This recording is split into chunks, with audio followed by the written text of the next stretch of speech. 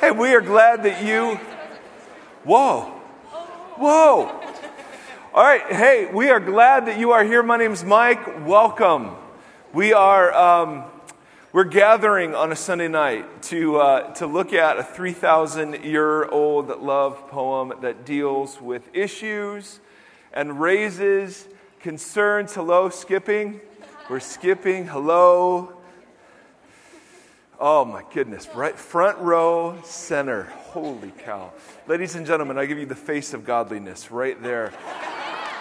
Now, we are heading down the home stretch. So what that means is tonight we're going to talk about marriage.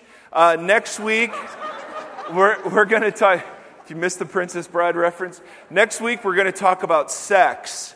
And it's going to be all sex all night is what we're going to talk about. Yep, and then single folks can go home and not do anything, and then married folks can get there once a month, in, and it'll be glorious. And then what we're going to do is we're going to have some guests in, and then we're going to do a big old healing service, and that will be. It's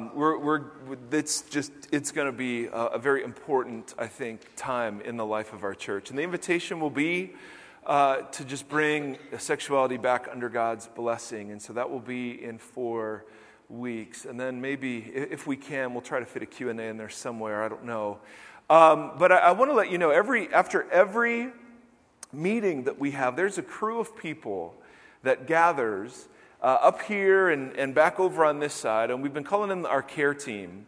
And these are folks that are trained to pray, but not only to pray, to listen. Some of these folks are lay counselors in the church. Some of these folks have stories that are pretty amazing stories that out of their brokenness and into freedom. And I want to introduce you tonight to a couple of them. So turn your eyes to the screen. I want you to meet the Dodgens.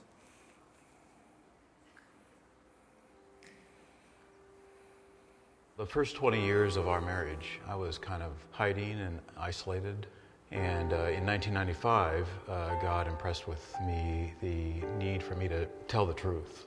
I had been hiding an addiction to pornography. At the time, it was a 30-year addiction to pornography. When Jim told me about his 30-year addiction, it was very hard. I was very despondent for a while. I knew that God wanted me to respond well to him, but I didn't know how to deal with it. And as time went on, I realized that I was just as broken as him. As we were beginning to see our own brokenness, we began to see that there was many people around us with brokenness, and that seemed to be a mission for us. God began to open doors for us because we were telling the truth about our sin. My heart got bigger for people who were broken and who were struggling with addictions, and the homeless often struggle with those, maybe more than others. And that led into the ministry with the homeless. Our friends have a shower trailer and a washer and dryer trailer, and it's been about 6 months now that we bring a washer and dryer trailer and shower trailer to Fullerton and serve the homeless community in Fullerton. They want their clothes washed, and they want to take a shower. And the essence of the ministry is they also want relationship and friendship.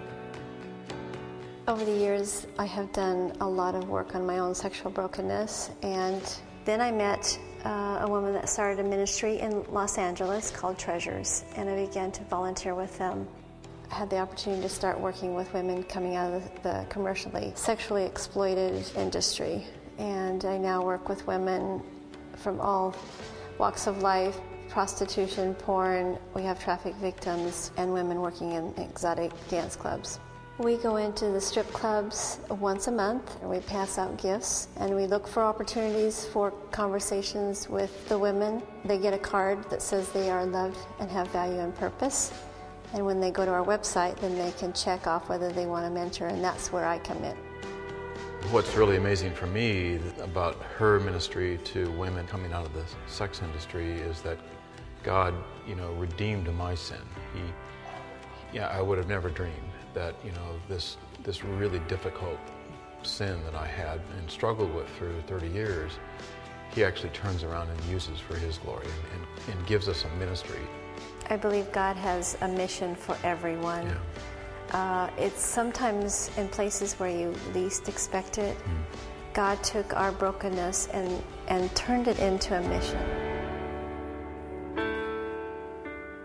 So we had filmed that originally for a series that we'd done in our church called Missio.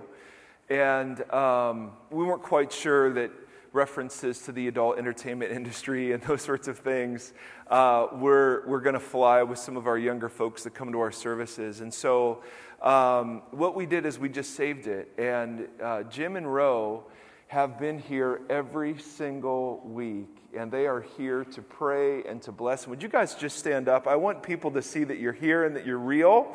And they are right here. Could you say hi to them? And yeah, you can sit out. But these folks are folks who, in just a little bit of their story, I mean, and that is, if you hear nothing else, hear this. There is not one of you too far away from God. There is not one of you too filthy or too fallen. There is not one of you that has sinned too much or fallen too far who cannot be touched by the grace of this Jesus. And their story is so compelling to me because out of the admission of brokenness came fruitful ministry. And your struggle doesn't have to be your defining thing. God can actually use that to open up ministry far beyond anything you could ask or imagine. And they're evidence. But we have folks like them that are here. And please, do not leave tonight. If stuff is stirred up, we want to pray for you. We want to bless you.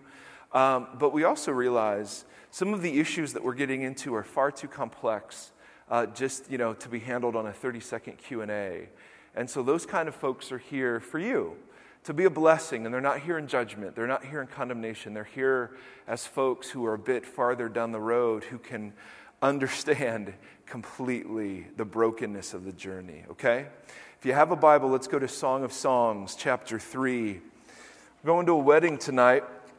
And we've been going along, what we've been doing is we've been using some of the issues this poem raises to jump into other parts of the scriptures. We'll do that again. Song of Songs, chapter 3, a he, she, and a they are in conversation. And we want to pick up the story in Song of Songs, chapter 3, verse 6. She says, "Who is this coming up from the wilderness like a column of smoke, perfumed with myrrh and incense made from all the spices of the merchant? Look, it is Solomon's carriage, escorted by 60 warriors, the noblest of Israel, all of them wearing the sword, all experienced in battle, each with a sword at his side, prepared for the terrors of the night.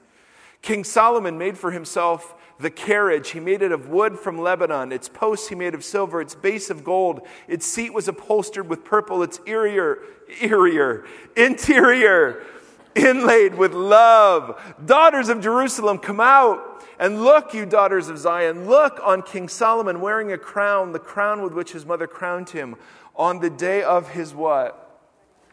The day of his wedding, the day his heart rejoiced." This poem, as we have said, doesn't move in a linear fashion. It's not like, well, they're courting here, and then they meet, and they go on their first date, and then they're engaged.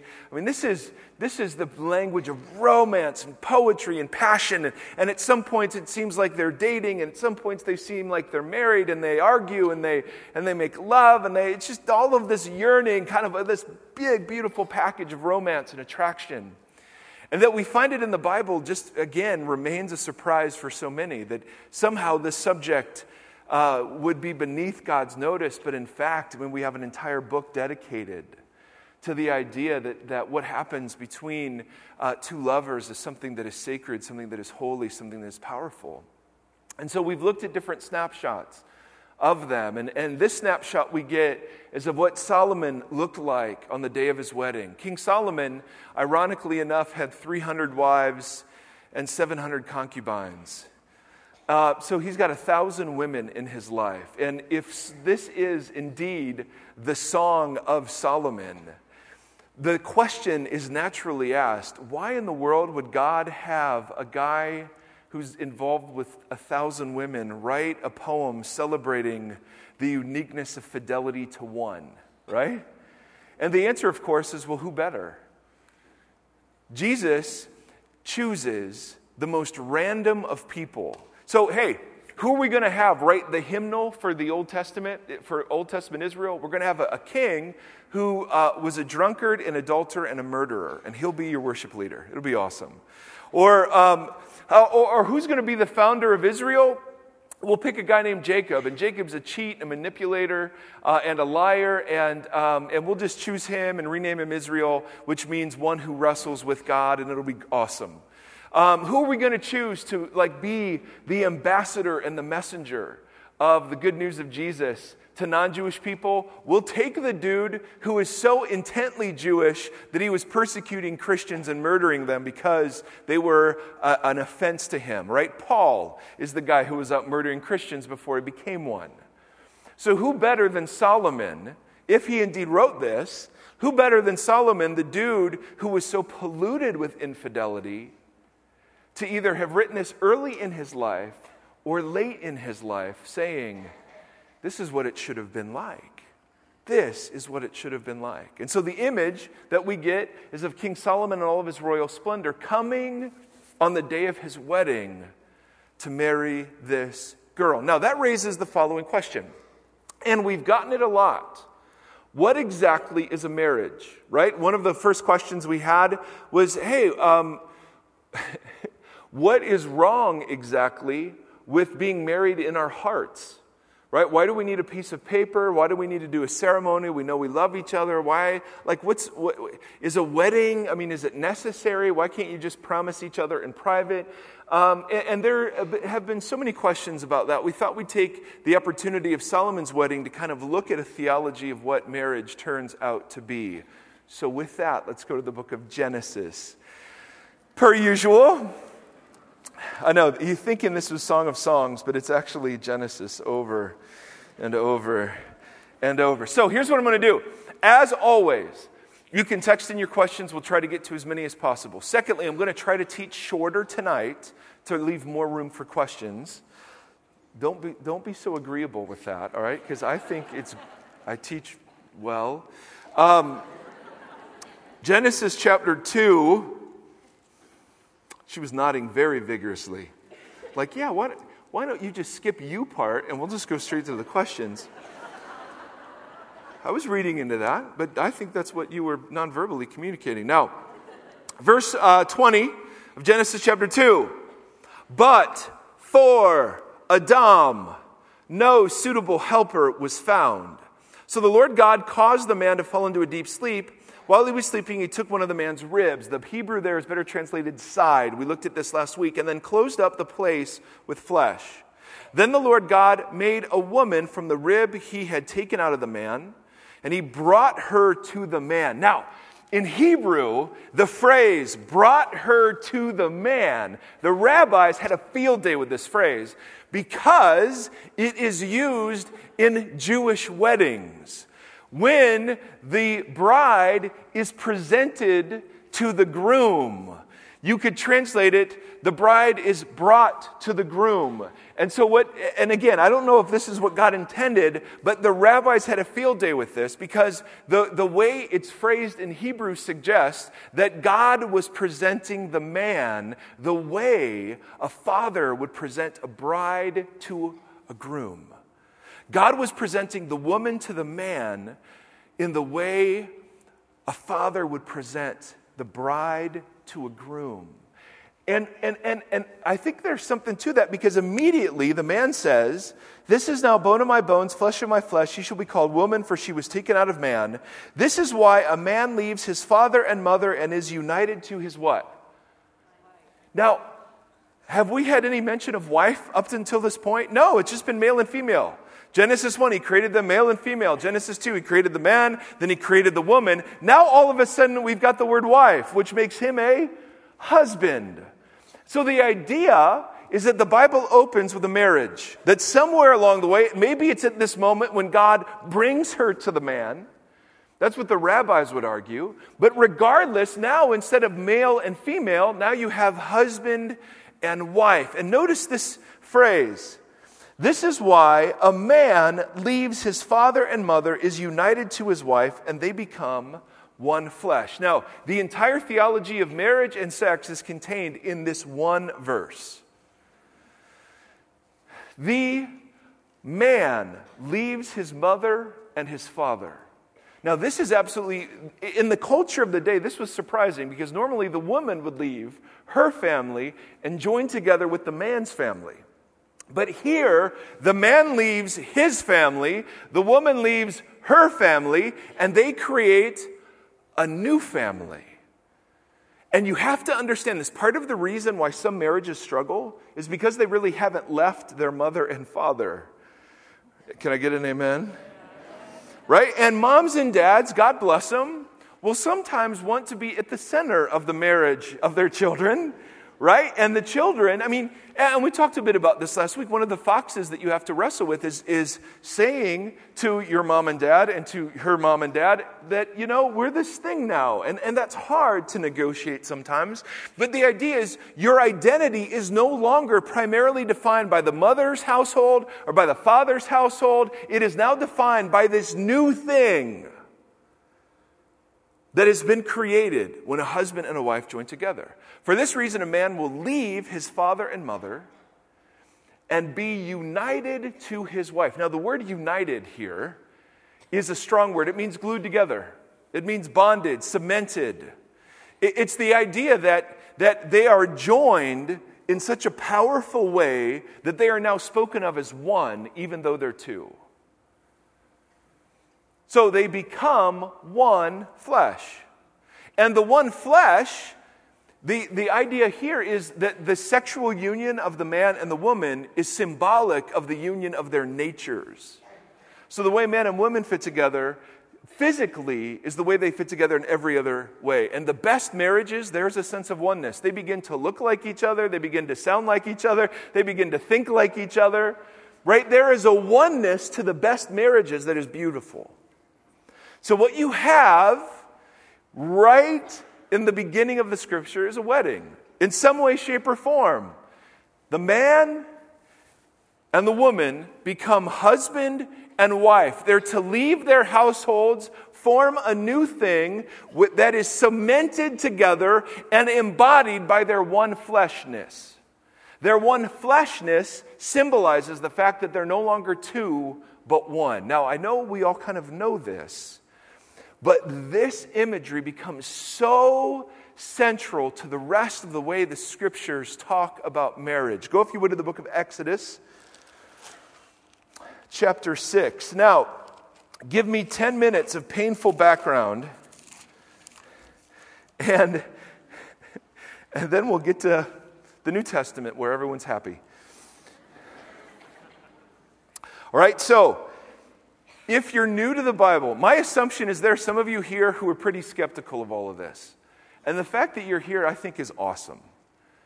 And even if you don't buy it, I think there's some wisdom here. Even if you don't buy the Jesus thing or you don't buy the Bible thing, the fact that you're here, I think, is wonderful. But there's wisdom in some of what we're saying. Because regardless of whether or not you buy the thing, the point we're going to make is a powerful, powerful point. And then, of course, leave it to Q&A to tease out all the implications. Exodus chapter 6. Now, what I want to show you is the book of the Bible that we're first introduced to the Ten Commandments. We have this view of God, that God is a lawgiver. God is a mean God, at least in the Old Testament. All God is about is rules. And what I want to do is I want to show you that the way the Ten Commandments are given is the way Jewish wedding ceremonies were conducted. In other words, God marries his people in the Old Testament. And Jewish people would have understood this completely. So there are parallels between the way God speaks to his people and the way a Jewish ceremony, a wedding ceremony, was performed during that time. So I want to draw your attention for 10 minutes, painful background, to several facets. Giddy up. Exodus 6, verse 6. Therefore, Moses, say to the Israelites, I am the Lord, I will bring you out from under the yoke of the Egyptians. They were enslaved at this time. I will free you from being slaves to them. I will redeem you with an outstretched arm and with mighty acts of judgment. I will take you as my own people. Now, the first step in a Jewish wedding ceremony was something called lakah. Say lakah.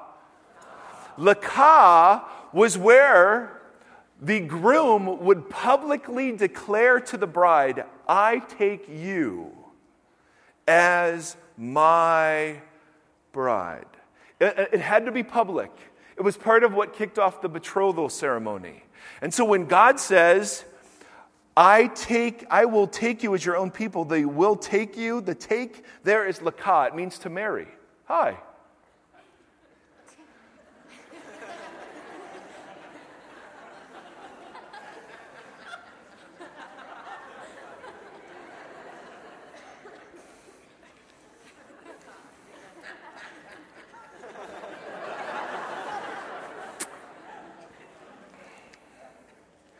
If you're tuning in online, it's 7:24.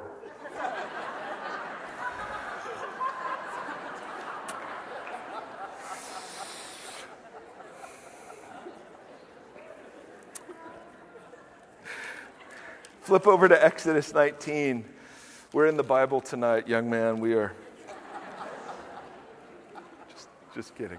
Go to Exodus 19. So the first step in a Jewish wedding ceremony is lakah. When God says, I will take you and I will redeem you, that is bridal language. I want you to see bridal language all over the place. Notice Exodus 19, verse 5. Now, if you obey me fully and keep my covenant, then out of all the nations you will be my treasured possession. The word possession is the word segula. The segula is one of the things that a groom would say to a bride. Out of all the people, out of all the women on earth, I take you. Lakah was the declaration to marry. A segula was the announcement that out of everybody, I choose you. It was an announcement of chosenness and treasuredness. Jump down, if you would, to verse 10 of the same chapter. And the Lord said to Moses, go to the people and consecrate them today and tomorrow. Have them wash their clothes and be ready on the third day, because on that day the Lord will come down. Now, what brides would do the night before their marriage is that they would take a ritual bath called a mikvah. And the word here for wash is mikvah. In other words, what you have are these parallels between the way a wedding ceremony would take place in Jewish culture and the way God is giving the Ten Commandments. You understand this? The view that has God as some sort of cosmic rule giver is completely off base. God is a cosmic lover. He is a pursuer. And so he paints his relationship with his people in marital terms. Right? If you want a couple of more, verse 16. On the morning of the third day, there was thunder and lightning and a thick cloud over the mountain. A thick cloud was symbolic of God's presence. Even today at some Jewish weddings, they will have a Jewish prayer shawl. It's called a huppah. Say huppah. Under the huppah is where you get married. It symbolizes God's presence. In the Jewish understanding of sexuality, when a husband and a wife make love, God is present and pleased. It is a great gift of God. In contrast to some medieval theologians that said when two married people have sex, the Holy Spirit leaves the room. Right? The Jewish view says, no. God, this is a blessing fundamentally, and so God every step of the way. How does a Jewish wedding start? It starts with the announcement, I will take you. You will be my treasured possession. The bride takes a mikvah, and so God has his people ritually bathe. There's a huppah when God meets with his people, and so the Jewish people have a prayer shawl symbolizing God's presence over them. And then lastly, and most importantly, even if I've lost you, this is the part where it gets so good. The most important part of a Jewish wedding was something called ketubah. Say ketubah. Ketubah was the written agreement that stipulated the expectations and responsibilities of the bride and the groom. It was written in Hebrew. It was usually posted on the wall. of the home of the new couple. And it was literally, the husband promised, biblically there were three things a husband owed a wife: food, shelter, and conjugal rights. So it's funny, they made the man promise to have sex with the woman, which I think is awesome, and we should have that now in more weddings.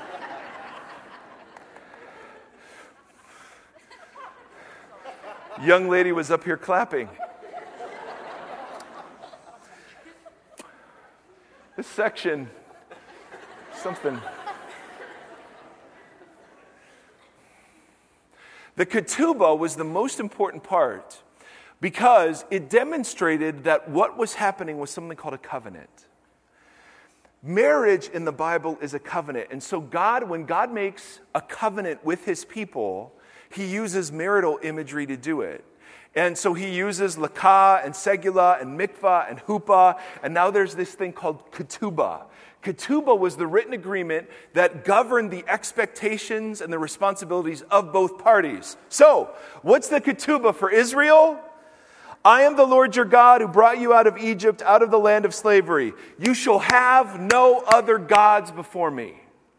And then he goes on for the 10 Commandments. That's ketubah language. You shall have no other lovers, in other words. You're married to me.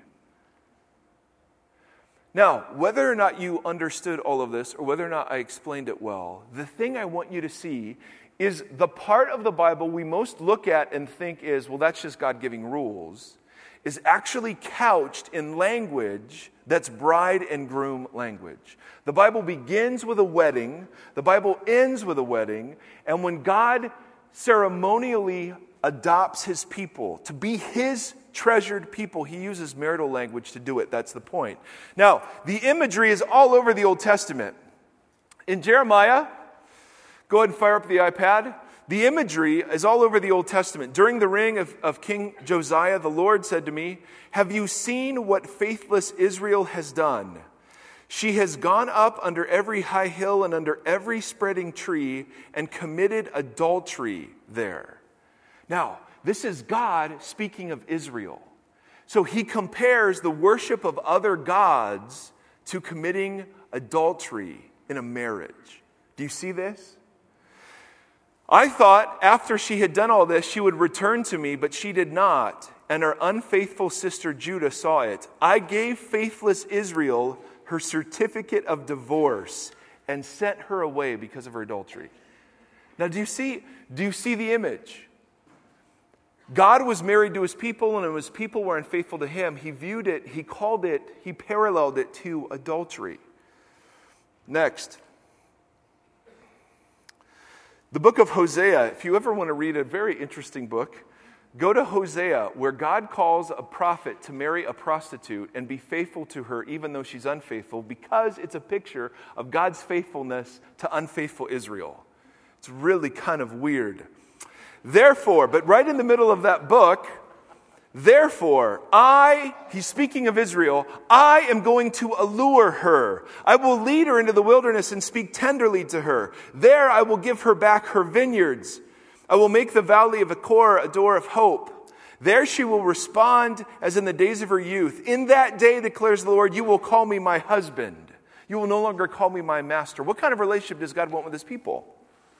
A love relationship. And so he uses marriage. See, the one big point you got to see is that the predominant picture of God's relationship to his people is marriage. That's the picture over and over and over.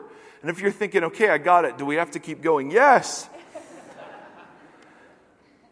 Isaiah 61, God has clothed me with garments of salvation, arrayed me in a robe of his righteousness. As a bridegroom adores his head like a priest, and as a bride adorns herself with jewels. In other words, what God has done for Israel is what a groom does for a bride. Even Jesus uses this language. Whoa, Ezekiel. We don't want Ezekiel. Even Jesus uses this language. In John chapter 14, do not let your hearts be troubled. You believe in God, believe also in me.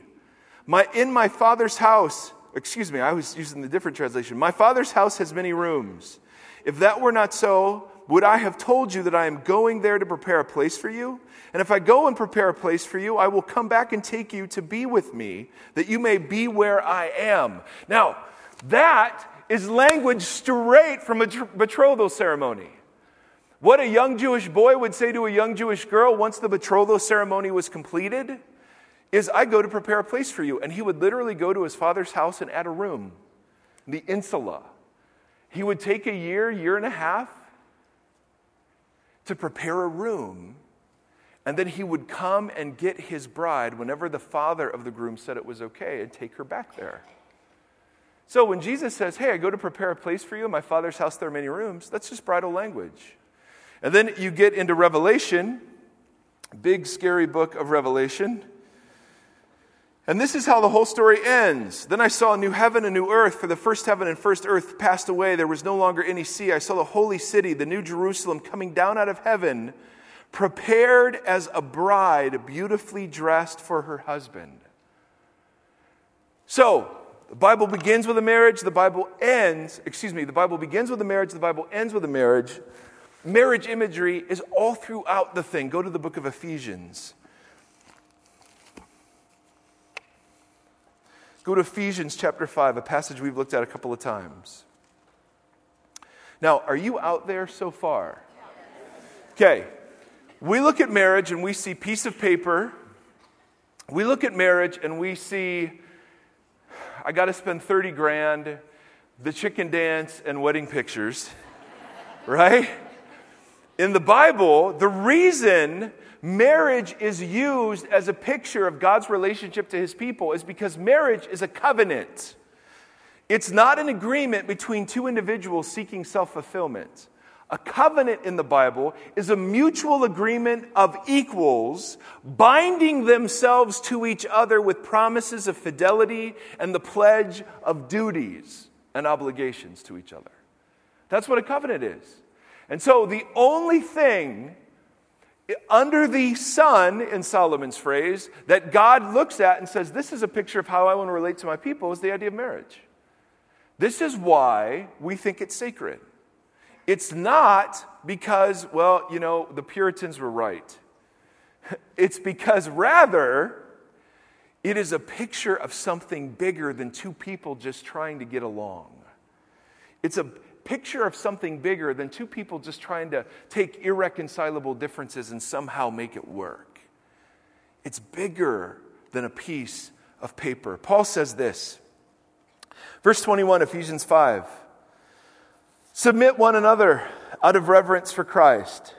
Wives, submit yourselves to your own husbands, right? And you remember the relationship of these two verses. Every disciple everywhere should make it a regular practice to seek the good of other people before their own, wives, do this to your husbands. For the husband is the head of the wife as Christ is the head of the church. And as we've joked, we wish the sentence stopped right there. Right? All the dudes like the job description, all the dudes like the title of head, but nobody likes the job description. Because for the husband is head of the wife as Christ is the head of the church, of which he is Savior. Now as the church submits to Christ, so the wives should also submit to their husbands in everything. Husbands, love your wives, just as Christ loved the church and gave himself up for her, to make her holy, cleansing her by the washing with water through the word, and to present her to himself as a radiant church without stain or wrinkle or any other blemish, but holy and blameless. In the same way,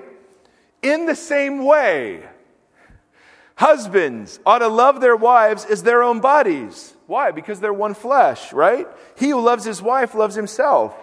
After all, no one ever hated his own body, but they feed and care for it, just as Christ does the church, for we are members of his body. And then Paul quotes Genesis 2. For this reason, a man will leave his father and mother, be united to his wife. The two will become one flesh. This is a profound mystery. But I am talking about Christ and the church. What? We were just talking about husbands and wives here. Right? Husbands ought to love their wives. And then he says, Genesis 2, for this reason a man will leave his father and mother, be united to his wife, two will become one flesh. This is a mystery. Yes, it is. But I'm actually talking about Jesus and his church. You're right, it's a mystery, because I don't even understand what you're saying right now. But what's Paul echoing? What's Paul actually saying here? He's saying the same thing that all the Old Testament prophets said, and the same thing that Exodus says, and the same thing that we saw in Genesis. That the picture of marriage is a picture of the way God wants to relate to his people. Brothers and sisters, if you hear anything, please hear this. The point of marriage in the Bible is never marriage. That's why all of these great marriage enrichment stuff, that's great. Improve your communication skills, get better at conflict, fight the foxes, absolutely. But that's still presupposing that the end goal of a marriage is just having better communication skills. When actually, the point of a marriage is that a husband would give of himself with such affection and devotion, and a wife would give of herself with such affection and devotion that they would become a living, breathing picture of the gospel of Jesus. Two people who choose each other over and over and over again, even though they know everything about the other one. Right? That's what the point of marriage turns out to be. Now, this makes zero sense to an American culture that says the purpose of marriage is self-fulfillment. Right? We say, and you got to understand this, we now look at marriage as just another consumer item. As long as it makes me happy, as long as it meets my needs, as long as we're compatible, as long as it's good, I'm in. But study after study says anywhere between 4 to 7 years after you get married, you will become restless because the adrenaline of romance will wear off. And unless you got married and made a covenant, there's not a lot to keep you together once you're no longer happy. Because you will go through a season. Every married couple will tell you, you go through seasons in marriage where it's tough. It's work. And so on the one hand, if marriage is just a consumer item, well, why wouldn't people just get out? And I guarantee you that here's what the enemy loves to do.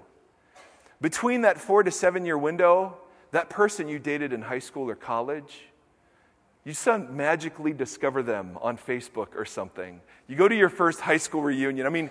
Affairs are so rampant during that season of marriage. Why? Because I got married to meet my needs. This person isn't meeting my needs. Ergo, I must have married the wrong person. But the Scripture's teaching on marriage, if you come to believe it, will utterly transform what it is that you do when you say, I do. I've stood at marriages where this is their second or third marriage, and they're sitting there promising in sickness and in health, for better and worse, for richer and poorer. And you're kind of going, really? You want to say that again? Now sometimes, and I think the Bible does allow for divorce in some cases. I do. But that's way fewer than what the American church practices. And so the idea is that what a marriage turns out to be is a living, breathing picture of the gospel of Jesus.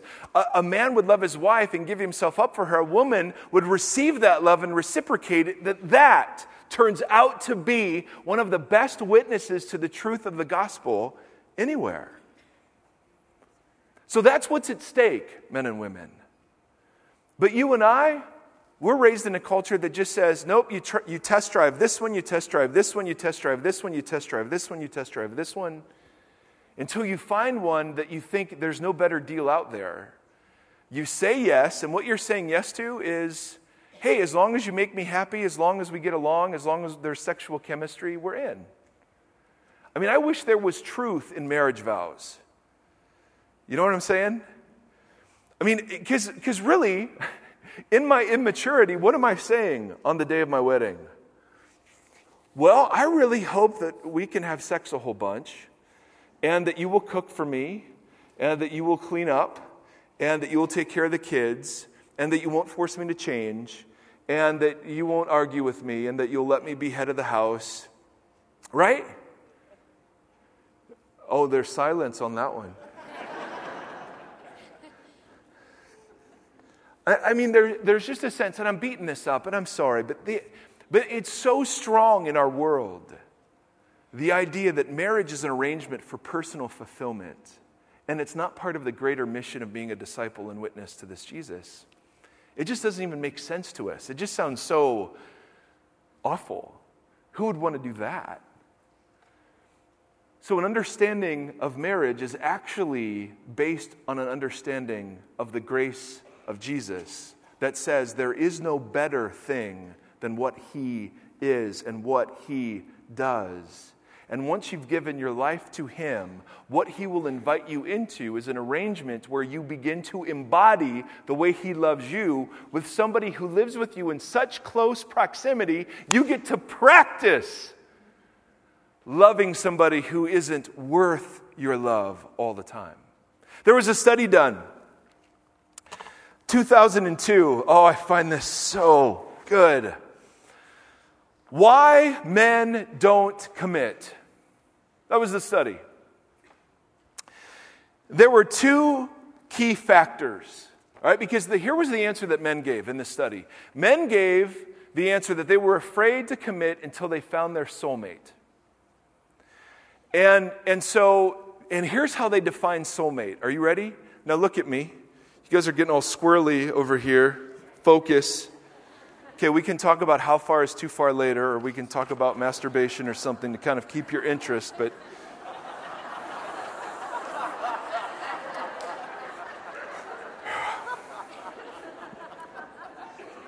oh, come on, where are you going? What? I would just get what? What?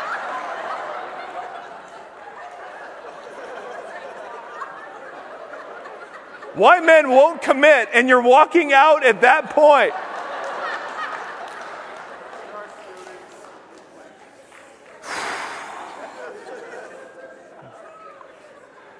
It better be a trip to the restroom, boys. That better be.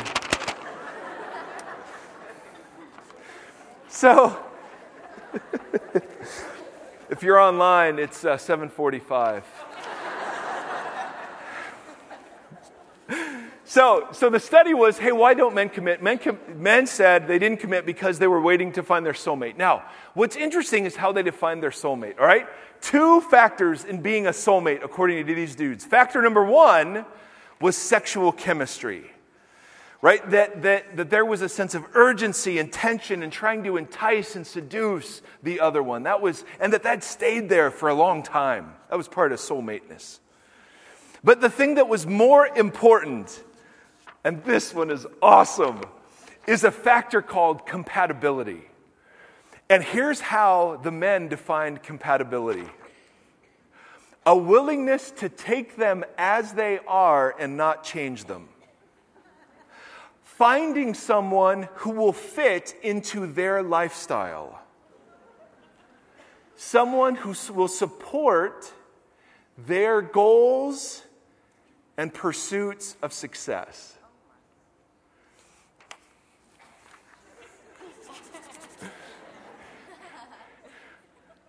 Single folks, have I got great news for you? No such person exists. Can I get an amen? See, there is this romantic fiction propagated by Hollywood that says there is somebody out there who will complete you, somebody out there who won't demand of you, somebody out there who won't offend you or anger you. And if you just hold out enough to find him or her, marriage will turn out to be really easy. The problem is that is not biblical. There are arranged marriages in the Bible, and in a couple instances, God actually picked out a spouse for somebody, but that in no way, shape, or form is a prescriptive passage. That is a descriptive passage. Right? That's the exception rather than the rule. What is called for, brothers and sisters, is wisdom, not magic. Okay? There's no surefire formula. You're going to marry a sinner. And I know you know it, but what makes a covenant different than a contract is that covenant says, even when you're at your worst, I will never leave you or forsake you. What marriage does is it puts you in proximity with another human being to the place where all of your flaws and weaknesses and sins are on full view. And it doesn't matter who you marry. That is just what marriage does. Living in 24/7 proximity to somebody, they'll see your selfishness, they'll see your pettiness, they'll see your insecurity, they'll see your gossip, they'll see your lust, they'll see it all. And healthy marriages live in that, fight through that, and love each other through that. Because what marriage does is it harnesses two things, the power of truth and the power of love. The power of truth is that you can't hide when you're married. Marriage doesn't cause weakness, it just exposes it. And if you choose well and stay faithful, marriage embodies the power of love. And I believe one of the reasons why God wired it so that opposites attract is so that your issues will be provoked by your spouse to the place where they'll either crush you or heal you. So I think God arranges it so that the person that you end up choosing provokes the issues you need to most work on. And I've only been married 13 years. There are some of you who've been married 50, 60 years, and you could speak to this better than I could. Here's just what I know. On the one hand, and we said this last week, on the one hand, we don't want to overly glamorize marriage. Single folks, quit defining yourself as single. Don't define yourself by what you lack. Define yourself by what you are and what you're called to. And married folks, let's quit trying to set them up and let's just include them as a normal, healthy part of the body. You know what I'm saying? They're fine. They're fine. Unless you want set up, and then we'll be glad to help. So on the one hand, we don't want to overly romanticize marriage because the ironic thing, if you view that there's a soulmate out there, that actually keeps you from having a good marriage. Because if you think this is the one, and then that one turns out to be sinful, the natural inclination of your heart's going to be, I married the wrong one. And I can't tell you how many dudes, godly dudes, have looked me in the eye and justified their adultery by saying, well, I finally met my soulmate. And you just go, dude, no. But in the enthrallment and the adrenaline of lust and the newness of that seduction, nothing to say. I mean, I had a guy abandon his wife and 3 kids by saying, well, once saved, always saved. Okay. Good luck with that. So men and women, on the one hand, we don't want to say marriage is the solution to your problems. But on the other hand, it's unbelievably worth it if you see it as a covenant and not an arrangement for your own happiness, right? See, God has purposes far beyond your happiness. And here's the weird thing. So I'm a pretty selfish dude. I hate to admit that. But I can be the kind of guy that with my wife, I'm thinking of how much can I get instead of how much can I give. And I know I'm the only person in this room like that.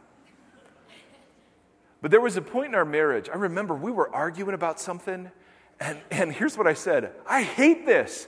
I can't break up with you. I can't divorce you. I can't win this argument. There's nothing I can do. I can't win. Right, that was a high point in my Jesus journey, for sure. And she said, yeah. Just like that. And what did it force us to do? It actually forced us to get creative and for me to die to self. The call on husbands to love their wives as Christ loved the church, it's an impossible thing apart from Jesus.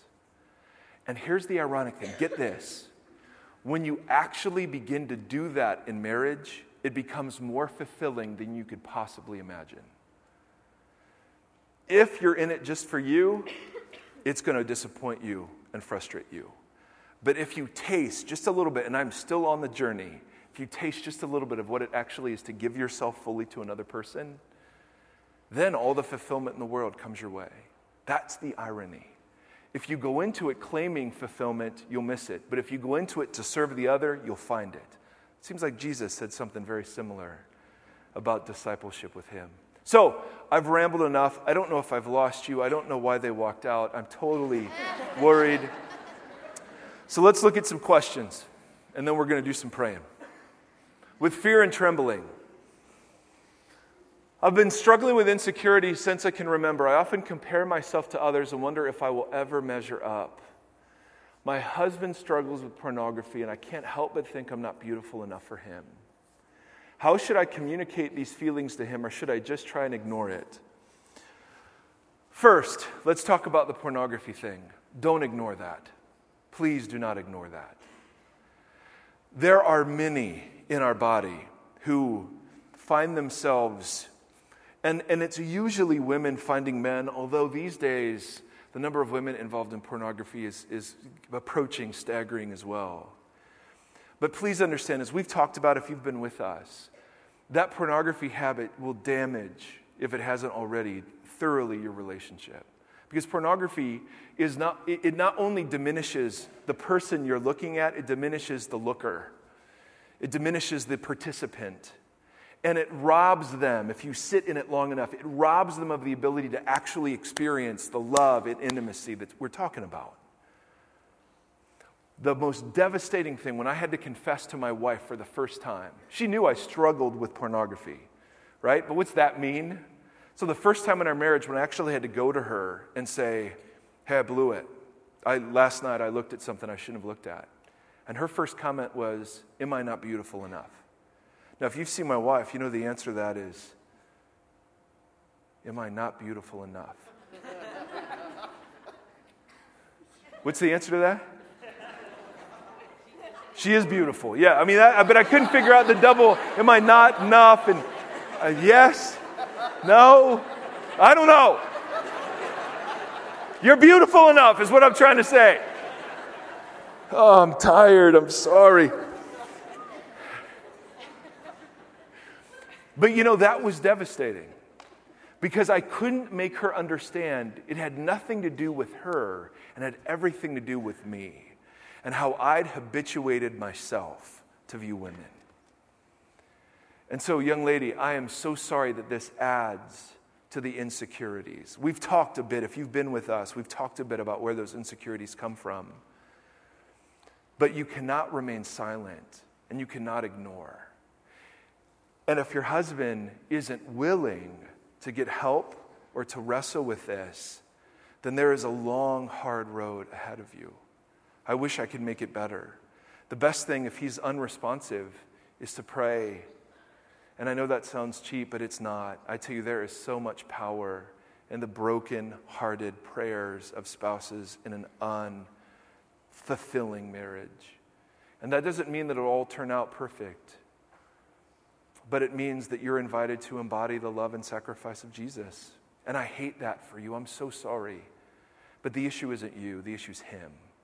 And that's why you can't remain silent about it. Next question. If marriage is primarily a picture of the gospel of God, how much should attraction play a role in selecting a partner? Fantastic question. I hope we've already answered this by saying it should play utterly a role. Absolutely. Song of Songs, 1:1, let him kiss me with the kisses of his mouth. Listen, do not date somebody 4 years in and say, man, I'm just not attracted. I mean, that's not more holy, okay? All right? I'm just saying balance out the hotness with a good name or majestic character, because the hotness and the intensity of the infatuation will fade and you're left with a name and you're left with character. And so, listen, please choose somebody that you're attracted to, because if you want to live out your vows, this is the body that you will look at the rest of your life, the only one. And this is the person you will kiss the rest of your life, the only one. That's what you're saying. Seriously, I restrict my freedom to bind myself to you forever. That's what you're saying. And so I think you better be attracted in those instances. Now, is that the only thing? No, but let's not pretend it's not there. So, high school kids, when you ask, hey, what are you looking for in a husband or wife? You don't have to list like 9 things that are the fruit of the Spirit and then say, oh, it'd be nice if they were cute. You can lead with cute and be okay with that, all right? All right, so just, yes, I hope she's hot. And I hope he's a stud. That is totally fine. But the issue, as always, is that it can blind you. And in the intensity of the romantic moment, you can be blinded to the fact that there are really ugly things inside beautiful people. Next question. I've had multiple sexual partners. Is there still hope of being sexually one with my wife someday? Absolutely there is. But understand what you've done. You've become one flesh many times. So you've bonded and you've ripped, and you've bonded and you've ripped, and you've bonded and you've ripped. And what's happening there, even though it feels great in the moment, and no one's going to argue it doesn't feel great, but what you're actually doing is shrinking your soul's capacity to experience the fullness of all that God has for you. So my goal for you wouldn't be out of shame or guilt to say, okay, I'm just going to be pure now. My goal for you is that you would actually hunger for purity, because there is a great gift that is at the end of it. Okay, my sweet, sweet girl, she had a really traumatic experience early in her life that made her feel worthless and like damaged goods. That's her story to tell. And because she felt like she was damaged goods, she just felt like she could just do anything and find love and validation from guys the way they wanted to give it, and that was sexually. This was before she became a follower of Jesus. And she wondered that too. And I can tell you beyond a shadow of a doubt that yes, absolutely, but repent. Repent.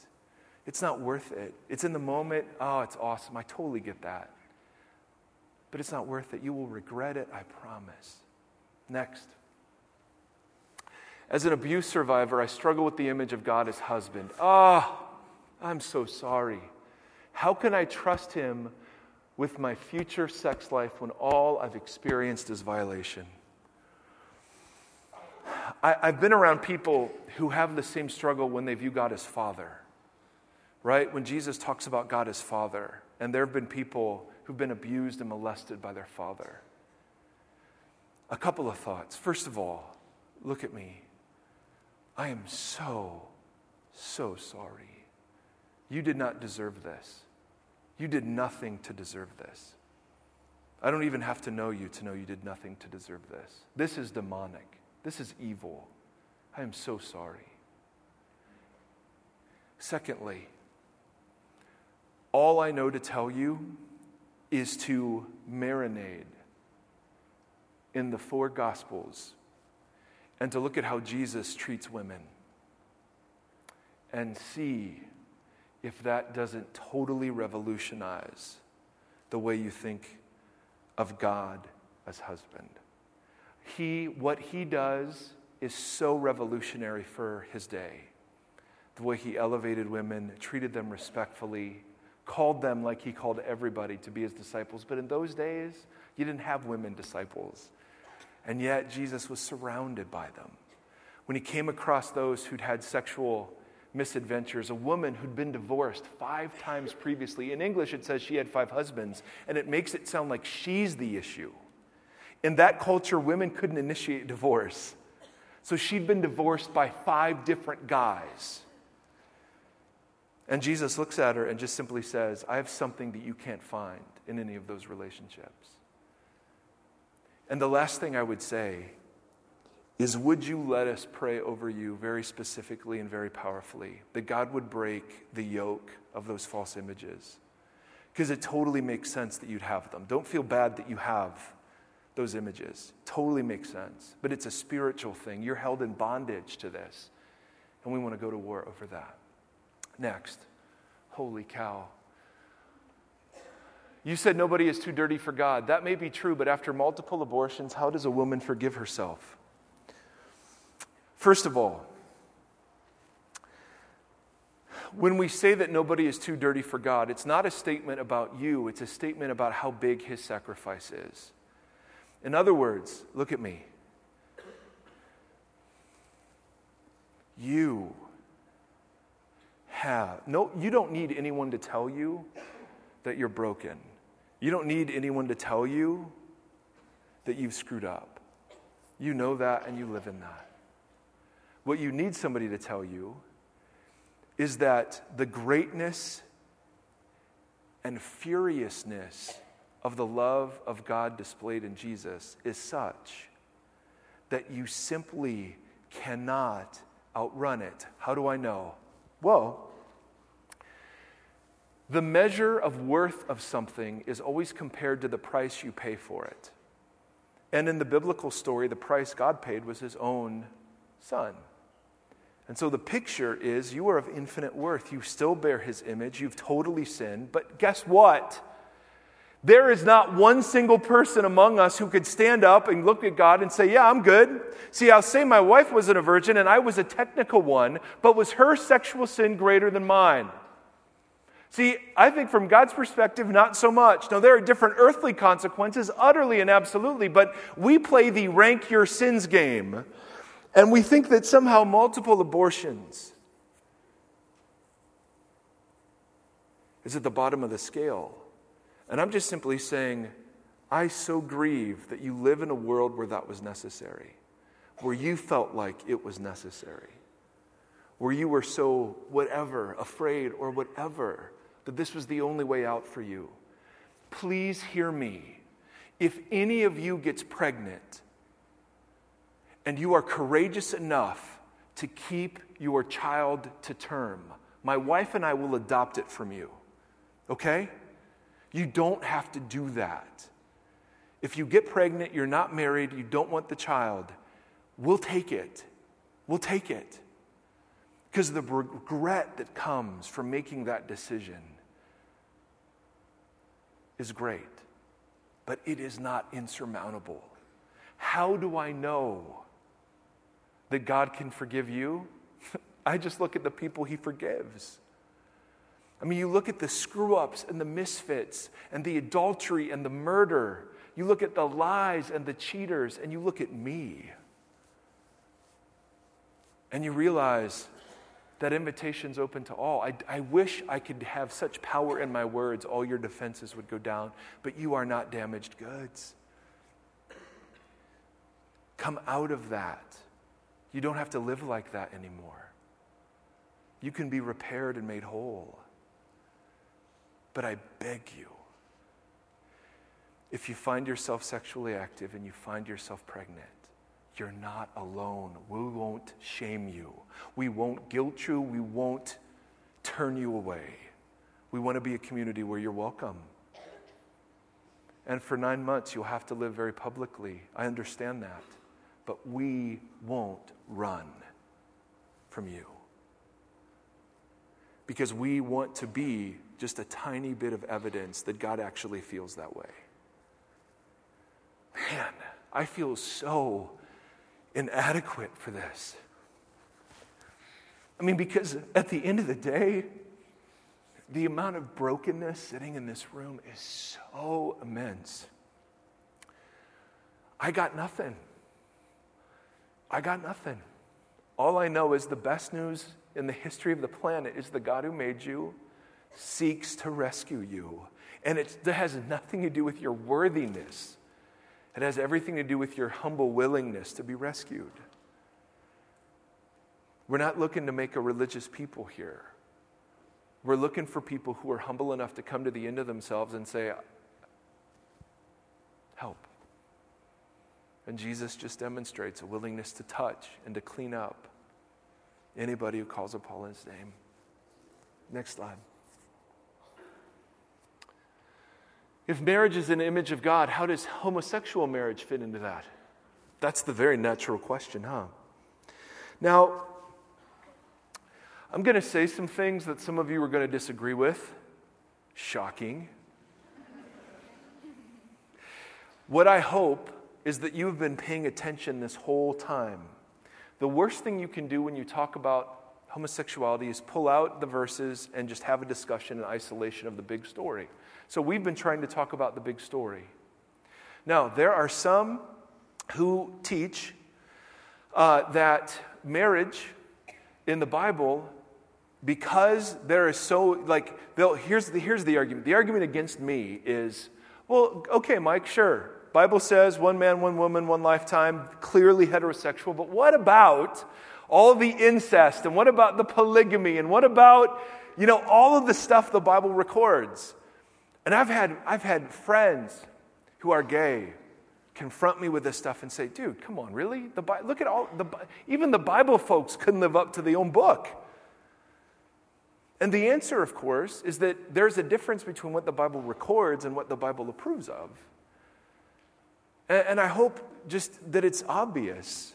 And I've studied the other sides of all of these arguments. I really have. And I do think it's obvious that God's intention was male-female covenant. Now listen to me. I think the Christian community has lost the moral right to ask the culture to live by Christianity when they're not Christian. The divorce rates that exist we can't do marriage well, and we want to just shake our fist. So when people say, hey, are you okay with gay marriage? Well, it depends what you mean by okay. We live in a democracy, and if that is the law of the land, okay. I'm not into asking non-Christian people to live as Christians. I'm asking Christian people to live as Christians. Okay, now hold on. That means that our house needs to get in order ourselves. So the greatest threat to marriage, and some of you will disagree and be angry with me, and that is fine. The greatest threat to marriage is the church's lame embodiment of it. It's not any external factor, I tell you that. The culture's gotten more secular because the church has, not vice versa. So, when people say, hey, what do you think of gay marriage? I think the state has the right to define marriage however it wants to.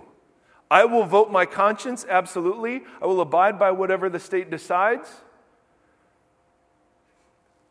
Oh, I can hear the rumbling.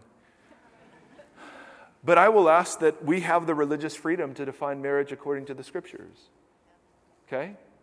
But do I think in a just society, I think the purpose of government, at least in its democratic form, is to make sure that the rights of all of its citizens are ensured. So, okay, if you want to define civil unions and make sure the gay community has rights, great. See, I think we lose something when we become issue people and not gospel people. And I think we've done too much protesting and not enough loving. And I know some of you will think that's a cop-out, and I tell you that is not true. You tell me how Jesus of Nazareth would deal with this issue, and he would not be marching around shouting, God hates fags. I promise you that. Right?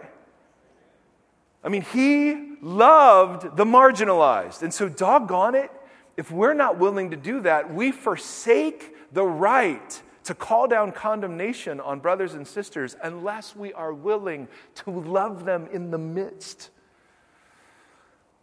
of the culture they find themselves in. Now, I know I'm not saying this well, and I certainly wasn't prepared to talk about this. I should have been. And some of you are going to disagree. We're all looking for, well, is he going to cop out? Is he da-da-da? You know what? I just know this. Our double standard on this issue has to go. It is not the worst sin ever. Is it a sin? The Bible says yes, it is. I've listened to the best attempts to explain it away, but from the beginning to the end of the book, all sex outside of marriage is deemed as out of bounds. So my point to those people that try to get the scriptures to say that it's okay is just, well, just get rid of the scriptures then. You know, I mean, why twist the thing? Just get rid of it and say it's an irrelevant, dumb book. Right? But look at me. Some of you are here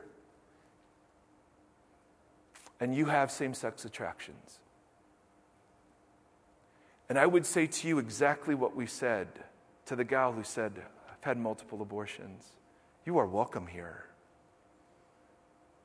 We are, every single one of us, in process. And the invitation of Jesus to every single one of us is to learn to find our identity in Him. So whether you define yourself as a certain orientation, as a certain political group, as a certain socioeconomic status, we're all summoned to find ourselves in Christ and to see where that leads us. Now, we're going to spend more time on this next week, but please hear me. If you're part of the gay community, I am so sorry that we've done such a poor job. I am so sorry that a lot of us have not embodied the grace and truth of Jesus. I am so sorry that in the name of Jesus, we have driven many people into hiding and away from His church. Some of you have written questions. Some of you have shared stories, and you just said, I'm gay and I'm terrified of letting people know because I'll be rejected. Well, same promise. We won't run away. We're not going to run away from you. I wish I could do better, you guys. Next.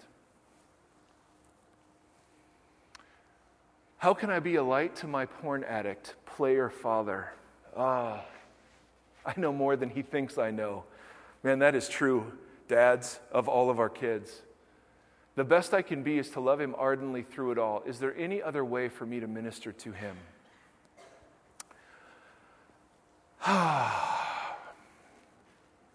I love your heart towards your father. And loving him ardently is absolutely beautiful.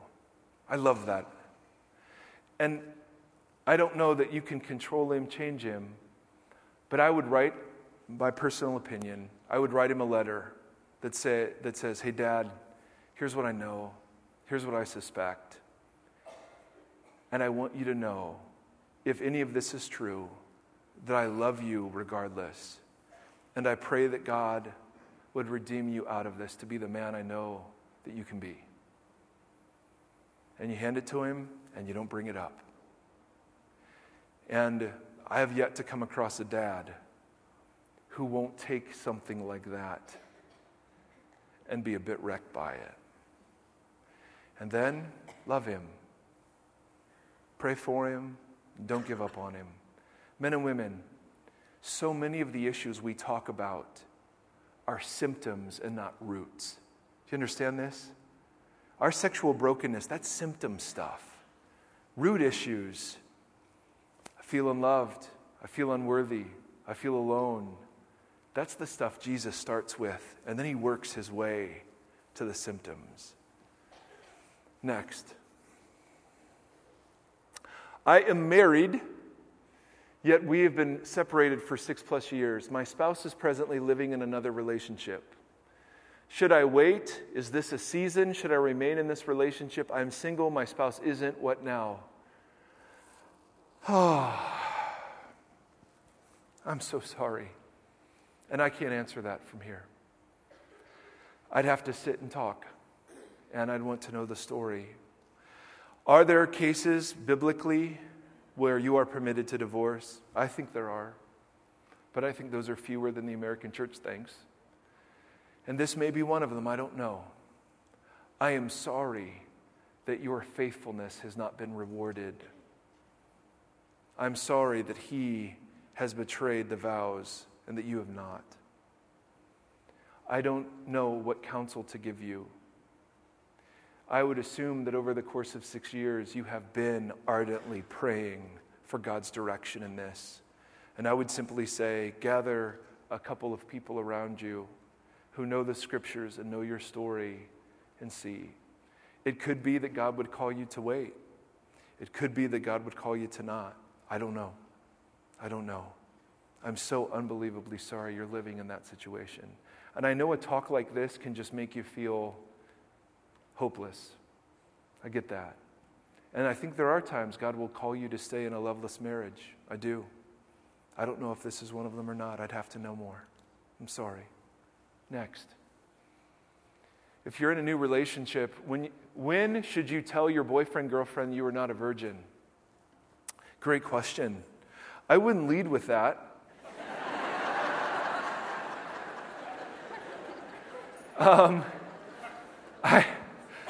I went out on a date once in college with I was kind of a pseudo-Christian. She was a pseudo-Christian. And she said, hey, I need to confess that I kind of struggle with the physical area in relationships. Me too. I mean, now I'm not saying that's what you're saying. I'm just simply saying that part of the way sometimes Christian daters overcompensate for not having physical intimacy is they share their life story in the first date. They're up until 4 a.m. for 3 weeks straight. They cut off themselves from their family and friends. And they break up like 6 months later, and they just feel emotionally raw and overexposed.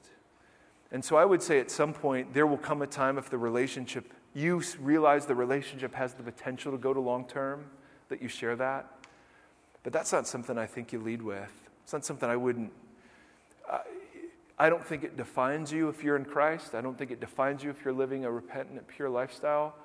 And I think it's something that, if shared too soon, could set you up for some bad things. If it's shared too late, it could set you up for some bad things too. Because I've had guys email me and say, well, I'm a virgin, she's not. It just kills me. How do I deal with this? And that's a whole different conversation. So, I think you'll know if the relationship has potential to go long-term, and by long-term I mean like towards marriage, then yeah, have that conversation, for sure. But if you're casually dating, I'm not sure I'd share that right away.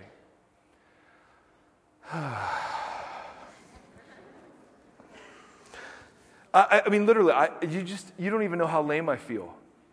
I hope there's any wisdom in any of this. I want to totally redo my question on gay marriage. You know, I'm sitting here going, I should have said this, and I screwed this up, and oh, well, thank you. I just feel horrible. Oh, that's mercy, but I'll take it. I'll take mercy. All right. I wasn't fishing for it, but I'll take it. But I want you to know how hard it is. Because listen, if you're here and you're not a follower of Jesus, doesn't this sound just like craziness? Doesn't it? I mean, why in the world? Like, our culture says that sexual expression is the means to self-fulfillment. And anything that would keep you from sexual expression is bad. What we're saying is just the reverse. There is something bigger that governs you than your desires. So, I mean, I had a guy show up who, here's what he said. He said, and I tell you what, man, I have so many good friends who are wrestling through either the homosexuality issue or the lesbian issue or the whole thing. And I had a guy come up and say, okay, so I'm 33, I was engaged to a woman, but now I'm attracted to a guy, and I want to be with him. Do you think that's okay? And so I say, okay, well, tell me about that. And he says, but, you know, these feelings are so real. Man, they used to, like, not everyone chooses to be gay, but I'm choosing to be gay. I mean, these feelings are so real towards this guy. And he just keeps saying that over and over. The feelings are real. The feelings are real. The feelings are real. And I said, okay, well, since you've been so honest with me, I got to be honest with you. I'm married. I have 3 kids, but there's a woman in our church that I'm totally attracted to. And I have been slowly falling in love with her. And I'm thinking about leaving my wife and kids to be with her. I think she's the one. He looks at me and he says, are you serious? I said, well, yeah. Why? Why would you do that? You're a pastor. Why would you leave your family? I said, well, the feelings are so real. And then he realized, what I'd just done to him. And the conversation was over quickly. But the point was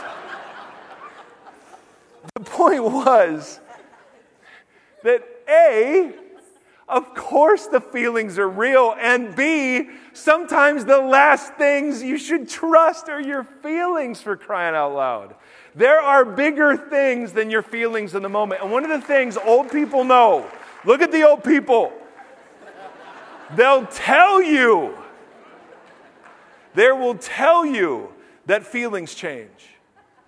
They will tell you that there is something bigger that governs them.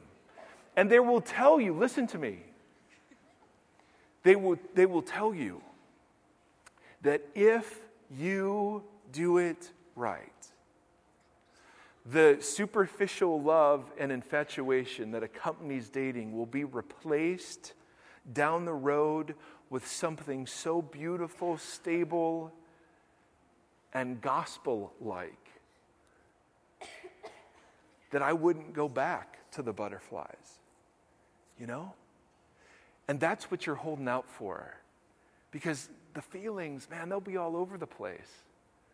And they turn out to be more about you than about the other person. Because so much of dating is actually loving yourself through the other person.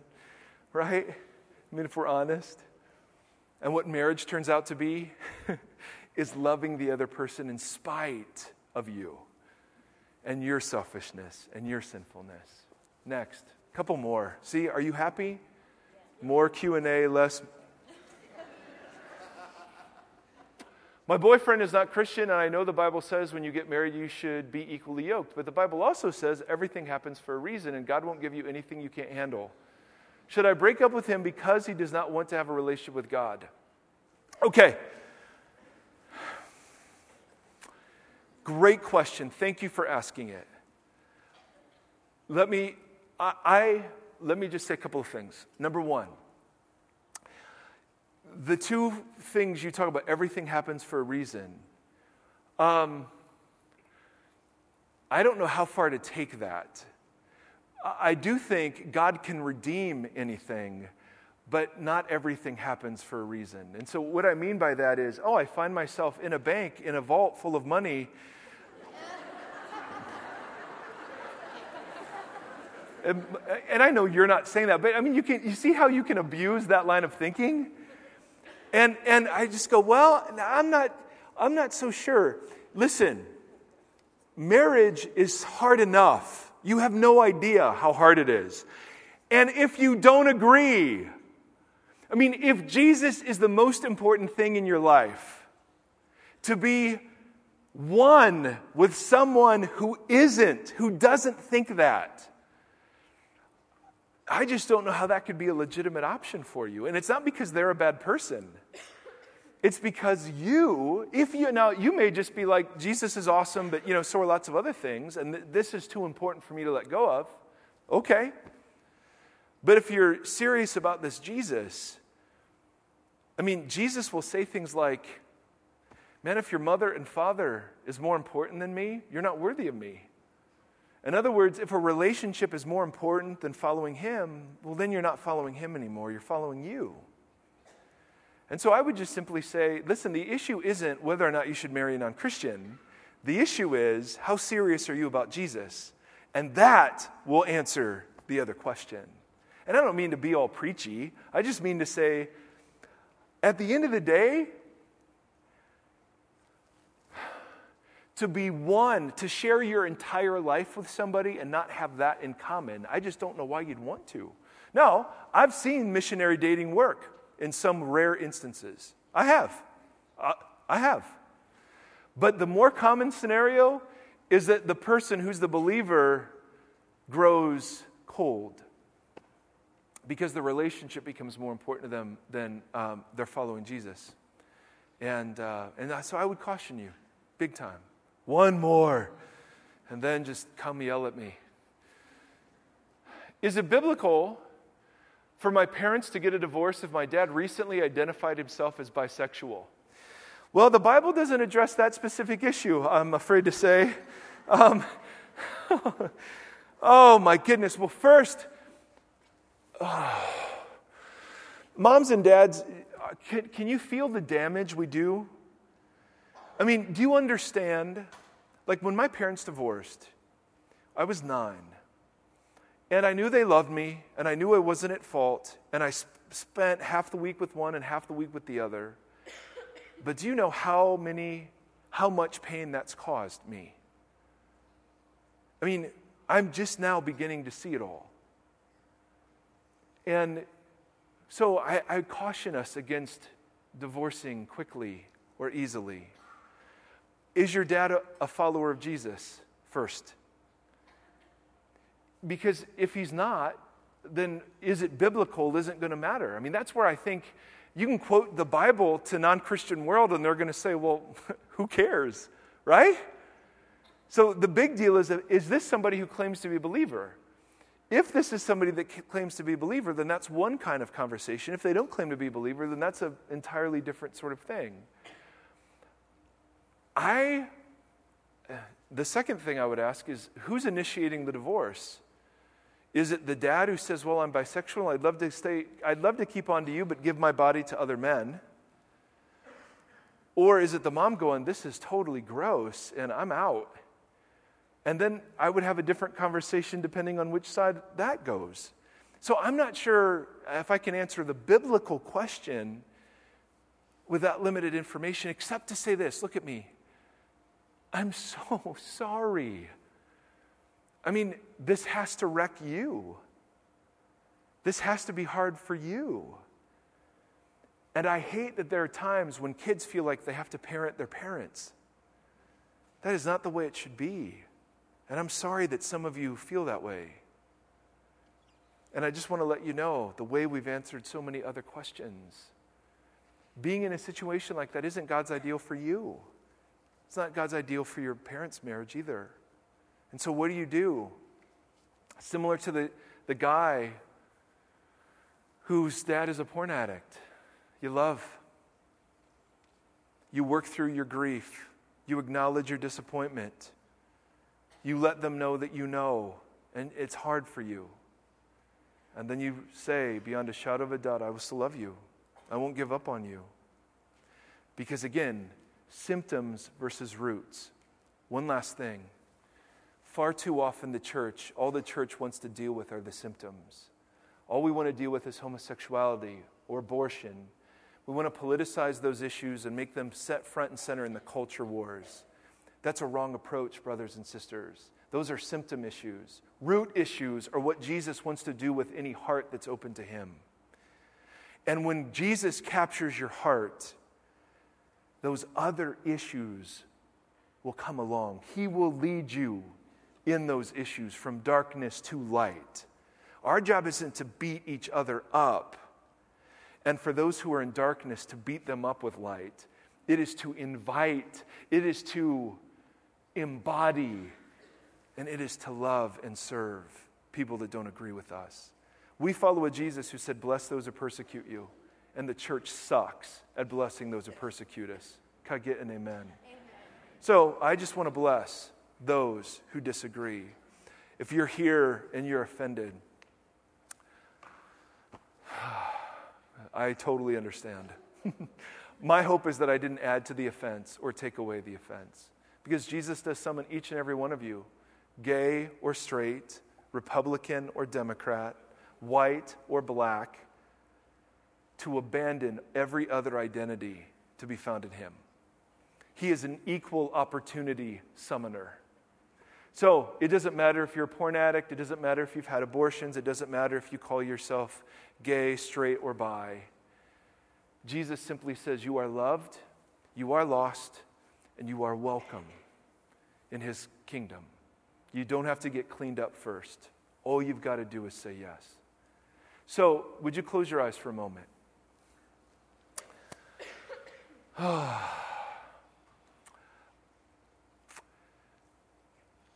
I simply want to give anybody here the opportunity to say yes to Jesus if you've never said yes to him. Now, I've been in some places where this is really cheesy, and I don't want it to be cheesy, so I'm just going to kind of talk to you straight. If you're here and you've never said yes to this Jesus, I just want to give you the opportunity to say yes to him. And understand that's not saying yes to a religion, it's not saying yes to church, it's not saying yes to being crazy.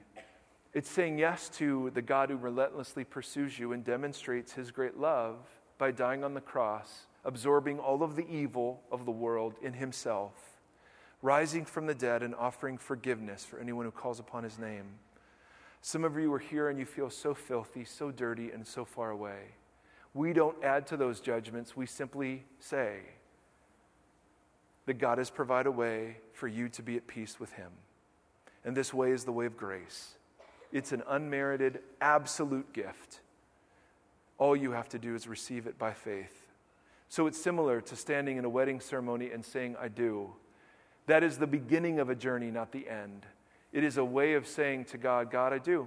I want to receive you. I want to live with you and for you.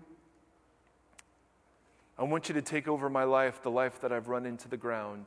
And if you're not somebody who is a fan of Jesus just yet or church, man, there is no pressure. There's going to be no appeals for money, no emotional music, no smoke and mirrors, just a simple invitation the way he did it. But I am going to ask you, if you've never said yes to this Jesus and you want to simply just raise your hand right now. I think eyes are kind of closed. But if that's something you've never done and you want to, I just want to give you the opportunity to do that by just raising your hand and holding it up for me, if you would.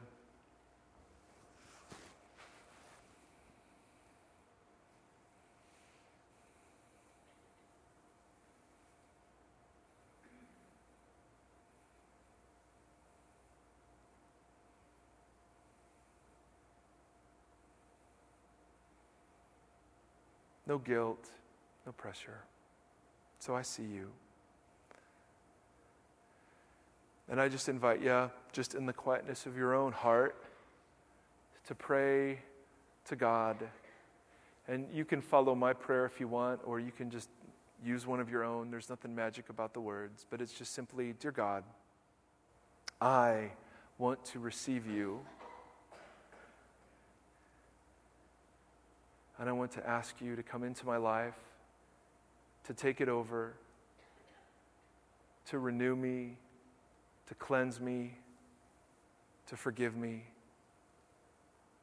I receive this Jesus. And I ask that you would show me and lead me into the way of life that you bring. Bring me out of darkness into light. And allow me to lay hold of the freedom you offer. And so, Jesus, for those hearts that are open, would you speak words of grace and peace? And we ask you, mighty God, that you would bring healing to this community. The healing that comes from acknowledging truth, and the healing that comes from receiving grace. And for those whose hearts are angry, betrayed, hurt, disappointed, God, would you do the work that only you can do, I pray. Amen. All right, would you stand up? I want to bless you as you go. Prayer team, we'll be up here.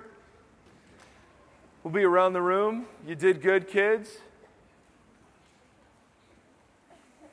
You got a good hour. So I just want to pray a blessing over you like we've been doing. Thank you for coming. Next week, sexuality. We'll talk more about some of the stuff that we were just hinting at tonight. So may the Lord bless you. May the Lord keep you. May the Lord shine his face upon you. May the Lord lift up his countenance to you and give you peace. Amen and amen. Go in grace. Go in truth. God bless you. God bless you.